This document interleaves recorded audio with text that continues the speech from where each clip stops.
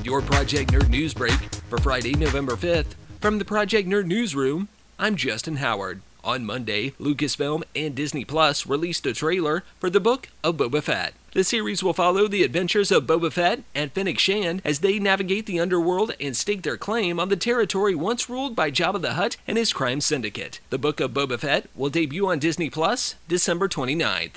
On Tuesday, Sony released the trailer for Morbius, starring Jared Leto. The film follows the story of Dr. Michael Morbius, a man suffering from a rare blood disorder. As a result, he decides to undergo his own experimental treatment, only to find it releases an inner darkness. Morbius will hit theaters on January 28, 2022. Also on Tuesday, Niantic, developers of Pokemon Go, announced they'll be shutting down Harry Potter Wizards Unite on January 31st, 2022. In a statement on the game's official website, the company announced not only would the game be shutting down on January 31st, it would be removed from the Apple App Store, Google Play, and Galaxy Store on December 6th of this year. Also, players will no longer be able to make in-game purchases as of December 6th. No reason as to why the game was shutting down was given. For the latest in pop culture, visit project-nerd.com. Find Project Nerd on your favorite social media platforms. Follow Project Nerd on YouTube. Find your favorite Project Nerd podcasts wherever you download your podcasts. And don't forget PNTV coming to Roku next year. This has been your Project Nerd News Break for Friday,